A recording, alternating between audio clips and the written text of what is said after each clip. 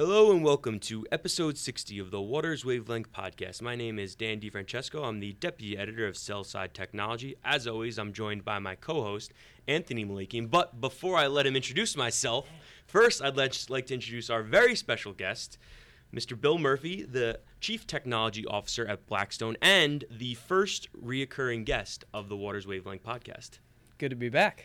Bill was our first guest way back on episode 22. He's a friend of Waters. You've probably seen him at one of our conferences speaking on our panels. He was profiled way back in 2014, I believe it was.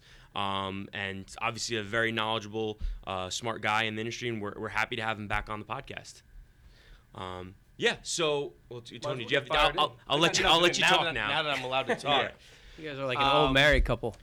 Well, we've been doing this now for 60, and it's starting. It's getting old now. But So- we'll keep on trying and spice it up by having Bill along with us. All right, let's stop talking about spicing up our relationship, putting a lot of images into our listeners' heads that we don't need to. But, the reason why we like Bill is because he's got strong opinions and he doesn't back off of them. And last time we had him on here, we had the big debate about business and technology, and you can listen to episode 22 if you want to hear some of Bill's takes on that. But we wanted to bring you in today because, a topic that you've spoken on and a topic that's important to the entire industry, certainly C-level technology folks, is this idea of technical debt and the issues around it. So I think before we go any further, to start, maybe for those people that aren't as familiar, I'm sure a lot of people are, but how about you give us your definition, your explanation of technical debt? Sure.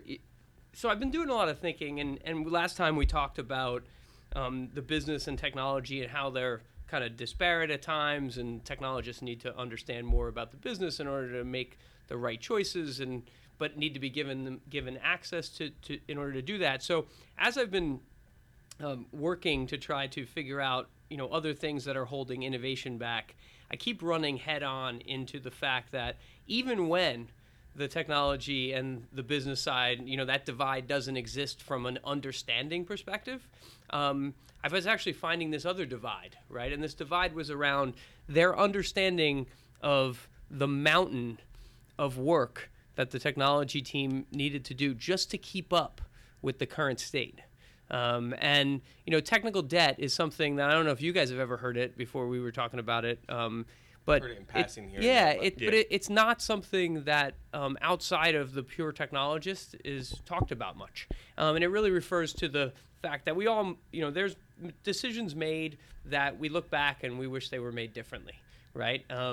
And in technology that happens sometimes. Also, there's changes in the landscape that you can't foresee.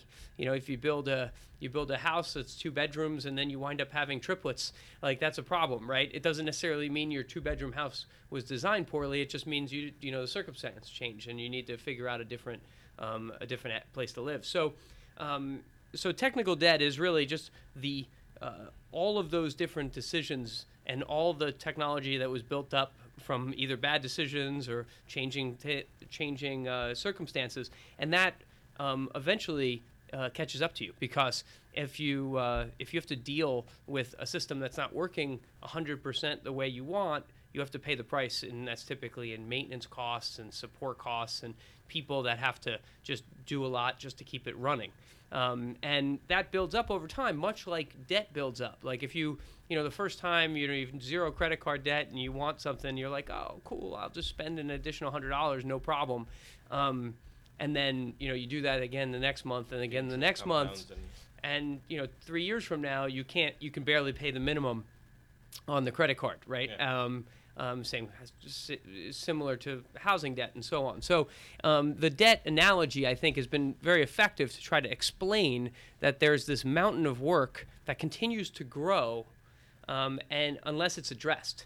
And unfortunately, some of the addressing it isn't that sexy because it's not necessarily getting you new features and functionality. Sometimes you can do new features at the same time that you fix some of the debt. Yeah. But that's not always the case, and so repaying it's hard because it's not, you don't get that hit of dopamine of like, oh cool, I get to buy something new, or I get a new feature, or I get something that's going to immediately impact my business. What you are doing is you're unlevering yourself when you repay it, such that the next time you want something new, it's easier to afford it. So as I was voicing that this concept with people, I noticed that there was a clear misunderstanding between the CFOs and the COOs and the CEOs of the world and the technologists of the world. And so I'm just trying to figure out ways to create a dialogue and get that message out a little bit more broadly. What does that dialogue start with? Because I would imagine that you first have to create a blueprint as to what a firm's technical debt currently is. I guess, what does that process start with? I think that is really the first step is, what do we have today, and explain it well. And that's what the technology community, I don't think, has done. We haven't come up with something universal that can just fall off the shelf and be given as taken as a perfect measure of any technical debt in an organization. So I don't have that answer, but I do know that starting the conversation, and however you want to measure it, is okay, just as long as you're measuring it and talking about it is like a good first step towards understanding how to repay it. I would almost imagine that, like any firm, like on the technology end especially, that you would say, okay, well, we're using this OMS, we're using this CMS, we have this portfolio management system, we're getting data from XYZ vendors here, and you kind of just go down the list. But that's always kind of built in, and you always kind of know what those are, and always kind of evolving who you're using or changing out from. How, I guess, then does technical debt and technical debt management differ from just your basic, we're going to go with our upgrades, we're going to get a new system here, or whatever have you? Well, I think that it's a core reason to get a new system, but it's not necessarily, I guess a good way to think about this is like, so let's say for a trading business, they start out, they're going to trade equities, so they buy an equity-based, or focused package, right? And then, I want to get into a certain type of debt, so they buy a second package to do that. And it was separate people, so they talked themselves into doing that really quickly, and we don't have to integrate it, and we're going to run them separate. So now, midway through, they decide to do like convertible instruments, which sort of are a little bit of both, and they can't do it. So it impedes their business because they have two systems that don't talk to each other.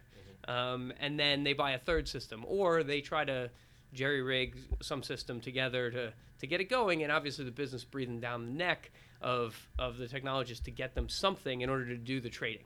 So now, at some point along the line, because you have three systems, because they don't function well together, your tech team is struggling because they're just worried about passing information between the three systems instead of thinking about how they can make each of the three better so that they can trade more effectively. And then, at that point, maybe some firms will step back and say, okay, I got to overhaul my trading completely and I got to buy a new one, but that's an expensive proposition. Whereas, when they bought that first equity system, the right conversation is probably, okay, what are we doing for the future? Will we ever need to trade debt? How can I think about it differently so that I can set myself up? And then when they went to trade debt, they probably should have said, okay, well, let me take the pain now of integrating it in such a way that it won't be painful later.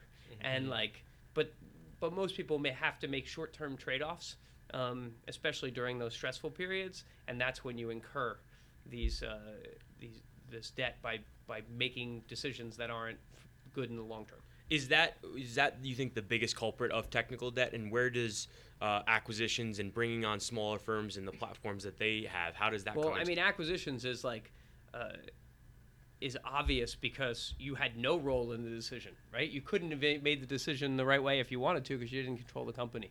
So even if the decision was excellent at both companies, it's just different. So now you've got let's say two companies, one has Java-based technology and the other one has Microsoft.NET-based technology. Just by definition, okay, now you got troubles, because how are you going to get from one to the other? They typically wind up running separate siloed stacks for a very, very long period of time, and then they wonder why they didn't get the synergies from the deal, because they can't get rid of either, or they can't rationalize any of the tech spend because they have to spend twice.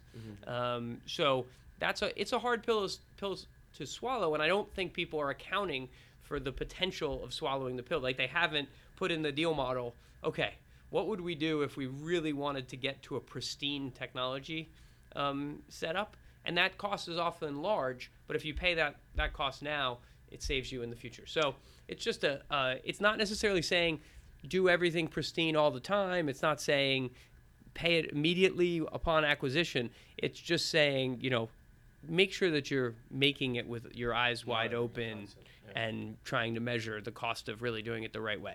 Yeah, I was going to ask because, there's, like you talk about, there's a way you can sacrifice when you're building those initial platforms and saying, instead of just buying a completely different trading platform and installing it, let's make sure they're integrated and whatnot.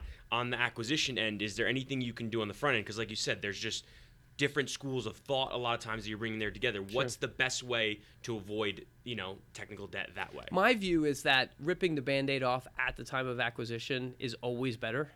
Mm-hmm. But it's amazing between the political nervousness of the people who are coming together, in addition to the people who did the deal. If there's immediately a technology problem because you rip that Band-Aid off, there's lots of risk for the individual people, or at least perceived risk, typically. So, but the quicker you do it, the better off you are, because the longer you run it, you're just adding to we call it draining the swamp, right? Sometimes I've heard that before. Right, it's so they're just adding to the swamp when they start using it and letting people run it.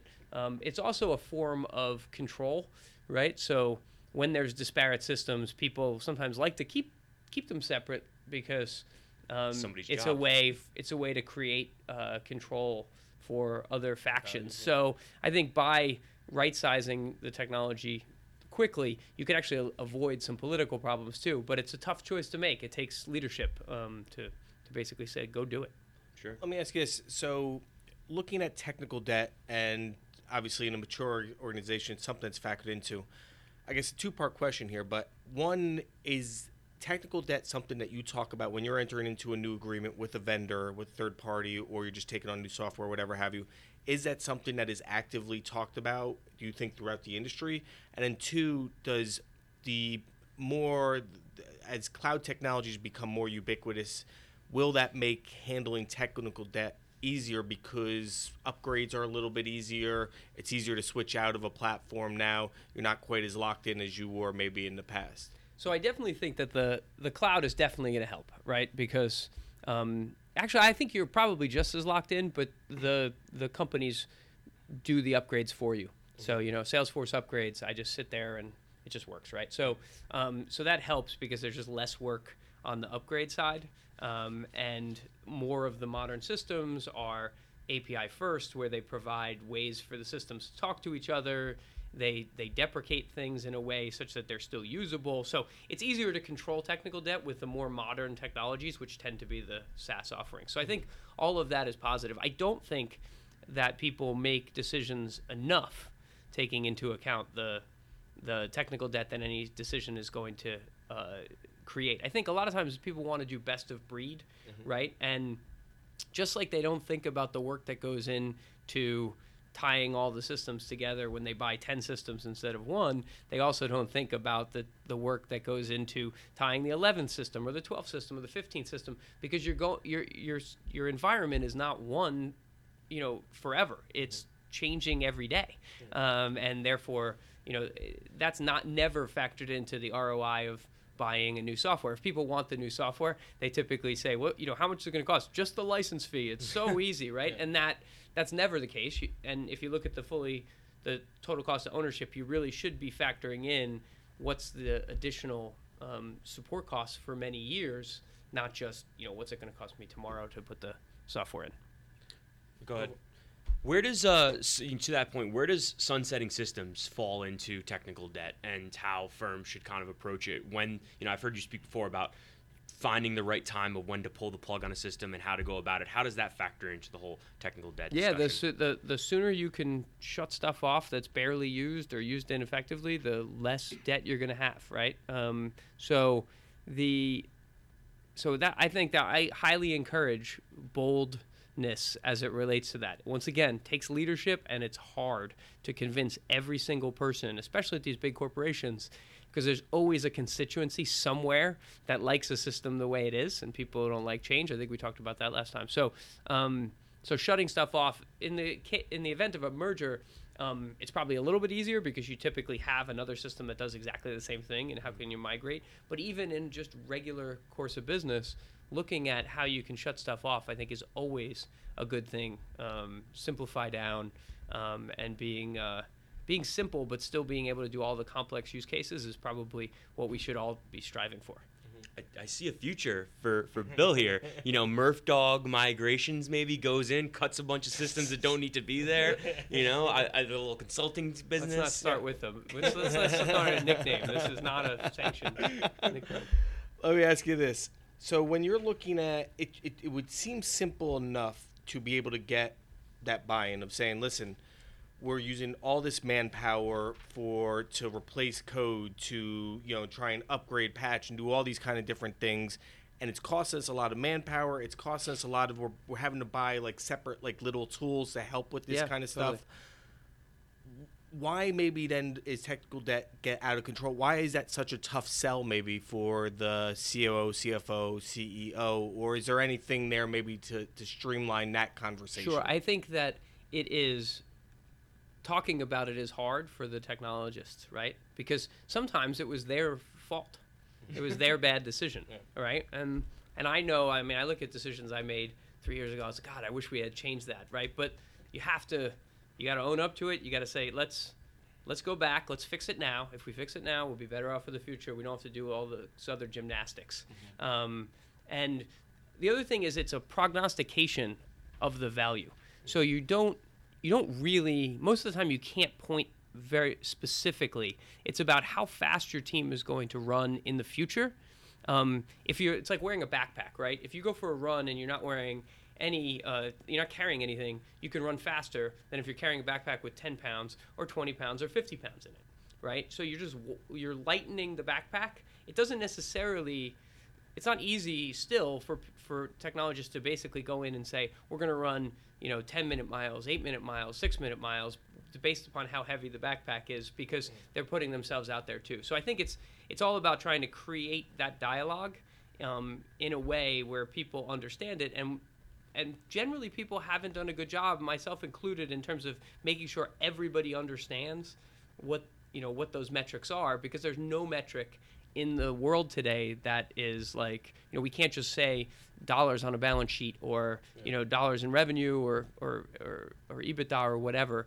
We're kind of coming up with it on the fly, and creating that language would be really helpful for everybody. Is it fair to say it almost sounds like rather than working with a hatchet, you're working with a scalpel, and sometimes it's tough to be able to prove worth when you're just kind of making small little incisions, correcting small little things here and there. Well, that's when the decisions typically are easy or finally get made, is when the trading system is unusable and let's replace it. Okay, everybody can buy in and they spend 10 times as much. What you really want to be doing is every month be contributing a little bit towards the future, right? And pay that debt off over time in small increments. But those things are also the easiest to cut when someone's breathing down your neck. So it takes a certain amount of, it's once again leadership to basically say, no, we can't cut it because we're going to pay for it later. But if we do cut it, we just have to account for it. Yeah. And the other thing is, obviously you've been, how long has Blackstone have you been there with? 5.5 years. 5.5 years. So good run there. You obviously had a time when you were new there. Is it easier for somebody with a lot of experience with, you've built up some equity, so for you to say, listen, we're going to make these little things that don't have the ROI necessarily, to be able to make those changes? Or do you think it's easier for somebody coming in as CIO, CTO to be able to say, technical debt, we have to really look at this and get more of a green light on that? Or do you think I think there's pluses and minuses on both sides. Certainly once you have equity, you can have deeper conversations with people that you have personal relationships with.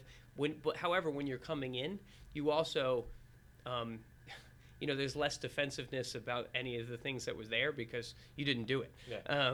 So you can take an outsider's view of the world and quantify it. And depending upon the situation that you're coming into, they may be much more open to hear the full story at that time of entry than they are, 5 or 6 years, because ultimately if you made no one likes to look at mistakes that were collectively made on their watch. Yeah. So it's just it depends. I would say, but I would say just once again, be open, try to itemize as much as you can, and then have dialogues between both sides with as much detail as possible. And I think that just leads to better decision making, even if it means taking on more debt in the short term, just doing it knowingly. And just one last question then for me, but does that dialogue, I mean, for you, is it the CTO, the CEO, CFO, COO, or how do you kind of figure out who needs to be in that room to make that decision? Or is that something that's just naturally built into the IT process and just the whole budgetary planning committee? Yeah, I think it's different for every company, and I don't think that they're. I think typically, in the world, it's whoever the CTO reports to should certainly be involved, right? Yeah. And some places that's the CEO, sometimes COO, sometimes CFO. I think the CFO should always be involved, probably because it really affects expense levels, and they need to be involved and understand it. And then in any given system, the key stakeholders who are deriving the value from that system. If it's a trading system and the head trader is the one who cares about how good that functionality is to support their business, they should probably be well versed in. You can't upset the rainmaker, Right. I mean, no, but they need to understand why it costs money. So I think just more knowledge spread more widely is always good. Okay. Sure. No, and this is certainly a topic I'm sure we'll hear or see more of your opinions on. So definitely keep an eye out for that, and one that definitely touches on the industry. But a topic that doesn't necessarily touch on the industry, but is of interest to all of us two of us, is the NBA and the upcoming NBA playoffs. Tumultuous. What are you trying to say? Tumultuous. Yeah. That's all right. Yeah. Tumultuous time. Trying to pronounce that. Tumultuous time right now in the NBA. As we're recording this, Kevin Durant is out till at least the playoffs, it appears. Would have been bigger news until the KD injury, but also Kyle Lowry of the Toronto Raptors also out for maybe, I think, till the playoffs. And then I know, Bill, as you're a Celtics fan, right? Yep. As a Celtics fan, big win for the Celtics. Last night. Yep. Over the Cavs, Cleveland, showing that maybe the East isn't won yet. So, Bill, you're a big NBA fan now. With 20 games or so left. What's your perspective on how the playoffs for the rest of the season is going to shake out? By the way, we're doing this on March 2nd, so if things greatly change, we'll, I'm sure we'll be wrong anyway. Yeah. So it's probably best. Maybe we shouldn't tell anybody. Maybe we'll just happen to be right. Yeah. I don't know. I mean, I think the Durant injury is certainly throws a lot of surprise in. I don't like the whole everybody's signing with all the contenders after they get waived flurry that's happening right now. It just feels strange that everybody gets to create a new team with 20 games left. So I think that's a little frustrating, and I felt like we finally had a read on it a little bit. The Warriors were really chugging along, but then you obviously had the second tier, the Spurs and the Rockets, and then Cleveland waiting for everybody. And now Cleveland seems to restocked with a bunch of guys who were really good in 2010, right. And we'll see if they can do well now. But I was happy to see the Celtics win, because I think it would be it would be great to have a good second round in the East and not just have a Cavs coronation to go see who's gonna meet them in the West. Well, yeah, that's the way I look at it. Is sure you have the Golden State Warriors, kind of the Death Star, the big, because of a lot of the guys, I think a lot of people have turned on Draymond. I know. This is like my kids love Golden State, and I'm pulling for Golden State. But I pulled more for them last year because I loved watching them. I think basketball played that way is amazing to watch and the most fun. So Durant going to them was kind of a negative for me, because I just felt like they were even though that they went 73-9 last year, they were still like the underdog guys that you could kind of I don't know. I would say to me it was like a bunch of. There was an element of the Splash Brothers like a few years ago where it was like, oh wow, Curry and Clay are getting hot. Like, this is awesome. Let's put it on. This is exciting to watch. I think though once they won the championship and then they made the run, I think that went out the window. And I don't know. I don't like LeBron, but I really don't like this Warriors team. I don't like Kevin Durant. I think he's a crybaby. I think he's a baby when it comes to the media. I think that he was coddled for his entire professional career in Oklahoma City, which has probably the softest media in the NBA. And then he comes to Golden State, and he's wondering why people are angry that he went to the best team in the league. He's very frustrating. I love Russell Westbrook. I love the fact that he just goes at him. I love the potential for the OKC Thunder, the OKC Golden State matchup. That's why the West is so much more exciting. You look at, you have the Clippers, which are an interesting team, although flawed. You have the Jazz, who have probably the best player that's not talked about enough in Gordon Hayward. Then the Rockets, could be potentially the MVP this year. They could be really good too, because the Lou Williams thing is underreported. I think they got him from the Lakers, and they're going to be really a wild card. And they could shoot 83s in a game, maybe. Threes and dunks. That's it. We'll see. Threes and dunks. Threes and dunks. And then the Spurs are the Spurs. I mean, everybody knows Popovich and whatnot. And then you have the whole Thunder, Russell Westbrook. I don't think that team's going to make a run, but it's just exciting. So there's a lot of exciting teams. And then you look at the Eastern Conference, the way the playoffs are set up. I mean, the Pacers, snooze, right? Like the Bulls, don't care. Atlanta Hawks. You might have a good second round because you got Washington, Toronto, Boston, and Cleveland. And I think they're clearly the four best teams. Sure. So we'll hopefully have a good second round. And I think you're being a little hard on Durant, though. Because, I don't know, did you listen to the Simmons interview with him? I listened to it, and I hated him more because of it. Really? Well, make your point. I thought it was interesting that I thought he made very good points about the fact that it's his life. And I think, it kind of speaks to a more broad, everybody's judging everybody else all the time about, their decisions. And, he just wanted to go play someplace else. I just felt like it was very humanizing. We think about these guys as, impervious to criticism because they're, they have to play in front of 25,000 people every day. But so I felt for him from there. I like watching the basketball better before they had him. That's my reason for liking the Warriors more last year. I just think it was more engaging a game.